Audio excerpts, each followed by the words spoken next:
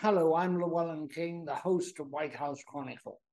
My guest today is Ray Kowalik, Chairman and Chief Executive Officer of Burns & McDonnell, one of the nation's premier engineering, architecture, and construction firms. I would like to say, Ray, that I envy engineers. They hold the keys to the future, as well as being responsible for much that makes life worth living in the present. When I see power lines, which you see quite frequently, I see comfort, security, and middle-class life. When I look at a building stretching to the sky in New York, I don't see a building. I see an engineering miracle, and on and on. And making all of this work, holding it together, and pioneering for the future is electricity. Ray, your company is very involved in electricity and has been, I think, since its founding in 1898, correct? That is correct. Splendid. How do you see the future? There's a huge effort to remove the carbon-based sources of electricity, the fuels, which are natural gas and especially coal. Yeah, I think we have an incredible opportunity and an incredible challenge ahead of us. If you think about our energy sources traditionally and where we're heading in the future, it's going to be a challenge. Currently, we're at about 60% of our electricity production comes from fossil-based fuels from an energy perspective, and that's coal and natural gas and a little bit of oil. And how we're going to build an infrastructure around renewable energy and other sources of energy, whether those be alternate fuels that are carbon neutral or nuclear, is going to be very critical. As I always say, there's four things when we think about our energy sources that we need to think about. One is it needs to be safe. It has to be a given. It has to be environmentally conscious. We have to take care of our environment. It has to be reliable and available. And then finally, it has to be affordable. And if we look at all our energy sources, all four of those at some point play a little better or a little worse in our energy future. Ray, your company has 10,000 employees, and I think the revenues are over 5 billion. That's a pretty substantial company. Is all your work to do with the electric utility industry, or is it more diverse than that? We have about 10,000 employees and about 6.5 billion in revenue. And probably about a third of it comes from the energy sector, electricity production, taking care of existing electrical sources, and transmission and distribution lines, both replacement and new ones. So it's a big part of our business, and we're number one in the United States in that business line. There is something of a struggle going on between the speed with which renewable resources can be brought online, how dependable they will be, because they tend to be intermittent. We're talking almost always about wind and solar, and the phasing out of fossil fuels, especially natural gas, which is so versatile and useful and so favored by utilities. In a perfect world, that would be their fuel of choice in most instances. How do we make that change without, throwing the baby out with the bathwater? Yeah, it's going to take a long time. I think the challenge I see is it's a math problem. It's a math problem with how much of our electricity is generated from carbon-based fuels now. It's a math problem on how fast we can build alternative energy sources. It's a math problem on cost. And so you throw all those factors together and you throw in that other sources of CO2 need to be curbed in the United States besides electricity.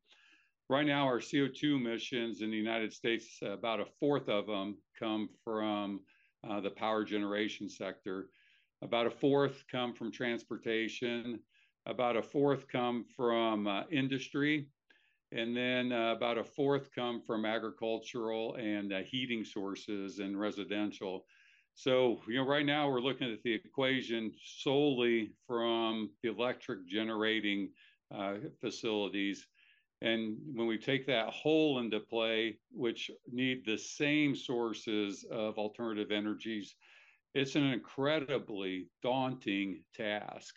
And we can get there, but it's going to take a while. It's going to take decades, not years, not 5 years, not 10 years, not 15 years. It's going to take decades. So, how we do that in a responsible way to keep our lights on, keep the quality of life that we expect, and to keep our electricity affordable, so we can compete in an international marketplace, is going to take some ingenuity. And I still believe that the only way we get there long term is, besides solar and wind, we have to bring nuclear back into the discussion at a much bigger level. Nuclear is getting suddenly, after many decades of being abused in the public debate, is actually getting some credit. First of all, we have small modular reactors. Secondly, as the nuclear plants we have continue to operate safely and efficiently, the esteem is rising. And finally, we now have a breakthrough, apparently, in fusion, but that's in the far distant future. But small modular reactors, that's what's caught everybody's fancy. And there's tremendous amount of excitement. My basic question is, how will we deploy them? Will we deploy a variety of them? They all use different technologies. All those coming into the market, the most advanced is NuScale, which is light water. You have many others. And there's about 6 that waiting to be deployed. Can we afford to deploy 6 different technologies? We haven't done very well at that kind of spread in the past. Well, if you look at the math problem and you look at it worldwide, not just in the United States, there's room for all 6. And quite honestly, I think the better technologies will come to the top through time, and there probably won't be 6 at the end of the day. And all have great safety and great environmental stewardship. You've got incredible energy density, basically zero emissions. Obviously, you have the spent fuel issue with all the technologies, but they're all vying for an incredibly large market. So there's room for all of them. And we're working in several of those technologies. One of them is a newer technology. We'll use something about this size. It's a pebble size, where the fuel is inherently safe because it is inside of a ceramic ball, and it can't reach temperatures for meltdown. So you don't need water, you don't need electricity for inherent safety. And all the technologies are becoming much more about inherently safe, so that if something bad happens, we lose electrical power, you lose cooling media, that the technologies continue to be able to be safe. And I think we got room for all of them. I think the challenge in the nuclear industry, and it will be a challenge moving forward, is can we make it cost effective? And if we can make it cost effective, all the technologies will play. Our kind of, I'll call it high level math, says that if you look at renewables, specifically wind and solar, and then you add in battery storage or energy storage with it, and you compare that to the cost of a new modern nuclear plant and levelize the cost of electricity, it's probably somewhere in the order of magnitude a nuclear power plant would be around, for cost of electricity produced, at around 50 to 60% of the cost of a renewable energy source like wind or solar that's intermittent with some energy storage. And I'm going to completely ignore grid upgrades, because I think all will have some kind of a cost factor that goes with the grid upgrades that will need to go with any technology. So I think if we look at it from a reliability, availability, and a cost structure, it's going to make sense.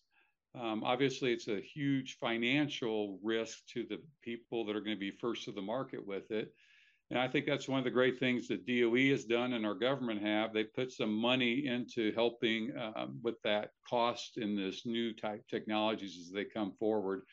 And I think that's going to be the key, is getting the first takers proven and get out. Now, remember, this is going to take a while. It's an incredibly arduous process through the regulatory process, and rightfully so. But we need to make this investment for our sake and for our kids and grandkids' sake. The way it's going, where every bolt and every piece of steel, every piece of concrete, every component has to be approved by the Nuclear Regulatory Commission, which is both very expensive, but it's also very delaying, and it isn't in favor of innovation. It tends to favor that which is known. It's as though the Federal Aviation Administration was standing at Kitty Hawk watching the Wright brothers and saying, you can't do that, and this shouldn't do this. I think the focus really needs to be more on the inherent safety features, right? Is this fuel inherently safe, as opposed to every nut, bolt, and piece of concrete that goes on there? If it doesn't play into the nuclear safety aspect of it, the release of radioactive materials, then let's not put such a big focus on that. Let's do normal industry practices. But if it's a feature that is important to the safety, for liability, and to releases, then we should have some obvious, incredible scrutiny about how to do that to make sure it's safe. We actually have one reactor, a NuScale reactor at Idaho National Engineering Laboratory, but the plan for commercial operation under construction. The Tennessee Valley Authority has agreed to buy two of a different design. But behind all of this is the idea they will be manufactured in factories, and the components will be shipped and they'll be put together, much the way we put buildings together now. How do you feel about this assumption that costs will be controlled by off-site manufacturing? Well, off-site manufacturer needs to be part of the equation, right? Because we have to, we do this in all industries, is use a controlled environment instead of an environment where every worker is new to the job site, working in the open elements. And so you can have repeatability and controllability inside of a modular, someplace modular where we can build this stuff, a facility. So I think it's going to have to be a part of that, the answer to this, to control cost. But at the end of the day, we're still going to have to put it in a location and connect it up and build it. That will require a lot of field labor associated with this construction also. But as much as we could control in a controlled environment, will benefit us all. The nuclear plants we have are all between 1,000 and I think 1,380 megawatts, which was the limit imposed by the NRC. You talk about energy density, you mentioned it somewhat in passing. I think it's important that people understand energy density. My explanation is that a nuclear power plant at 1,200 megawatts replaces maybe 1,000 windmills. How do you characterize that? It's very hard for people to understand that a single windmill does not actually make that much power compared to how much you could make even in a coal-fired power plant. Yeah, energy density can be measured a lot of different ways, but it's about the footprint. I use the term footprint that you need to make the power. So, maybe a 600-acre site could make 1,000 megawatt of nuclear power. But when you look at the fuel source, specific fuel source, and how much density is in the uranium to allow the fuel to be such a small part of that plant, is what I was referring to, energy density. But if you look at the amount of land and space needed for wind and solar, if you want to build 1,000 megawatts of solar, you're talking hundreds and hundreds of acres, and wind turbines over hundreds of acres. So it's also a density problem in space. But it's a nuclear plant probably similar to the size of a gas-fired generation or coal-fired generation as far as a footprint. And if we can make them safe, we don't have to have as big of exclusion zones around them. And I think that's going to be the key, is if those become inherently safe, you don't have to worry about all these different scenarios that would cause a release of radioactive materials. Then you can continue to make smaller and smaller sites to do this on. And the rest of the area around there, the exclusion zones, could be used for other things, right? So it's not like they go to waste. So energy density is two ways: the actual amount of energy in the fuel, and also density of how much land that we need. Engineering is about evolution as well as solving an immediate problem. How much evolution are we seeing in solar and wind? Are we making these things more efficient, better, less impact on the environment, less waste when they are finally jettisoned? And with wind, are we saving any birds? Every technology has some inherent issues with it, right? Solar takes a lot of land. The irrigation of solar panels is pretty rapid. The wind turbines, take up a lot of space, and they're out in the rural areas, and they're generally not where people live. So you got to build transmission lines. The technologies are getting better. Now, I will say, I think we've kind of hit the floor on costs, because we've noticed in the last couple of years, all the technologies, the costs are actually starting to come back up because we've gained a lot of the efficiencies that we can from the technologies. Battery might still have a little ways to go. Energy storage from batteries might still have a little ways to go down. But solar and wind are now about at their low points, and maybe even rising now because of raw materials. Now, how well they work and the efficiencies are still improving, and technologies now about how to make the solar panels so they can go with the site contours instead of having to be a flat land. And we're getting better. We're getting better all the time. Technologies get better all the time. And the wind turbines now are being repowered with more efficient blades. We're right on the cusp, I think, of finally getting offshore wind going in the United States, which is much more reliable and dependable because of its wind profile. So we're continuing to make strides. The problem still becomes a math problem of how much wind, solar, and energy storage we'll need in the batteries. We're going to need all of those efficiency gains and evolutions, plus a lot more. You've just introduced my next field of questioning, and that is, it is generally expected that the demand for electricity will double between now and 2050. There doesn't seem to be a lot of evidence that we're building new generation of any kind fast enough to meet such an expectation. And one of the things I hear all the time is that one of the new uses for this electricity will be electric cars, EVs, but that they can be plugged in at night and used to help the utility along. But there really is no structure for doing this. The math has not been done as to what the utility will pay you for using your EV or your F-150, which people are looking at F-150 Lightning Electrics as though they are going to be the second coming, that they're going to be that revolutionary. I don't know, you tell me, but how are we going to get from here to there if we're going to go to reduce carbon by 2050, to carbon neutrality the government is calling for, and doubled demand? That would seem to me to be very hard to back out all this natural gas at a time when we are trying desperately to increase the supply of electricity, partly to back out carbon-making transportation.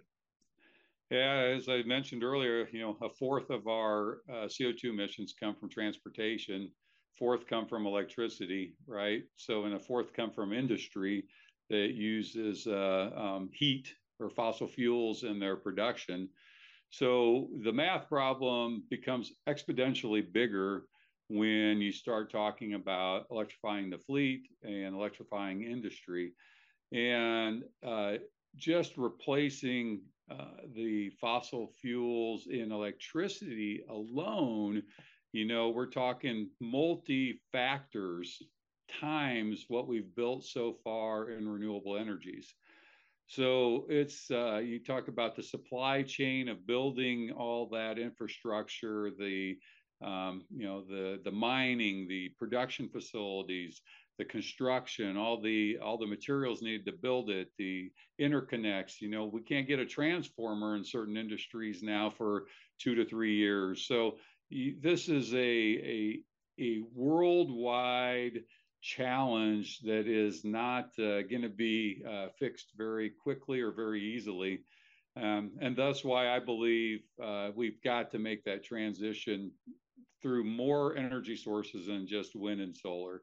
And we're going to need them all. To think that, where's hydrogen play or ammonia play, or where does carbon capture play, on existing gas or coal-fired generation?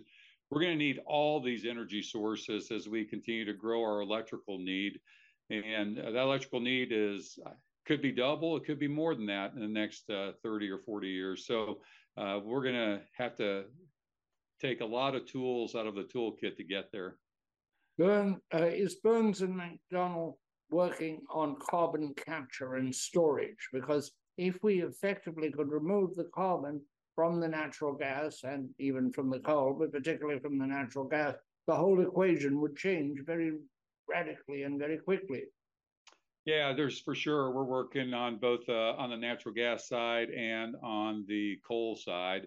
Again, it's a lot of the issue versus, and I think this is where some of the misnomers come from. We as a society through technology have reduced sulfur, SO2 emissions, carbon monoxide emissions, nitrous oxide emissions tremendously through technology.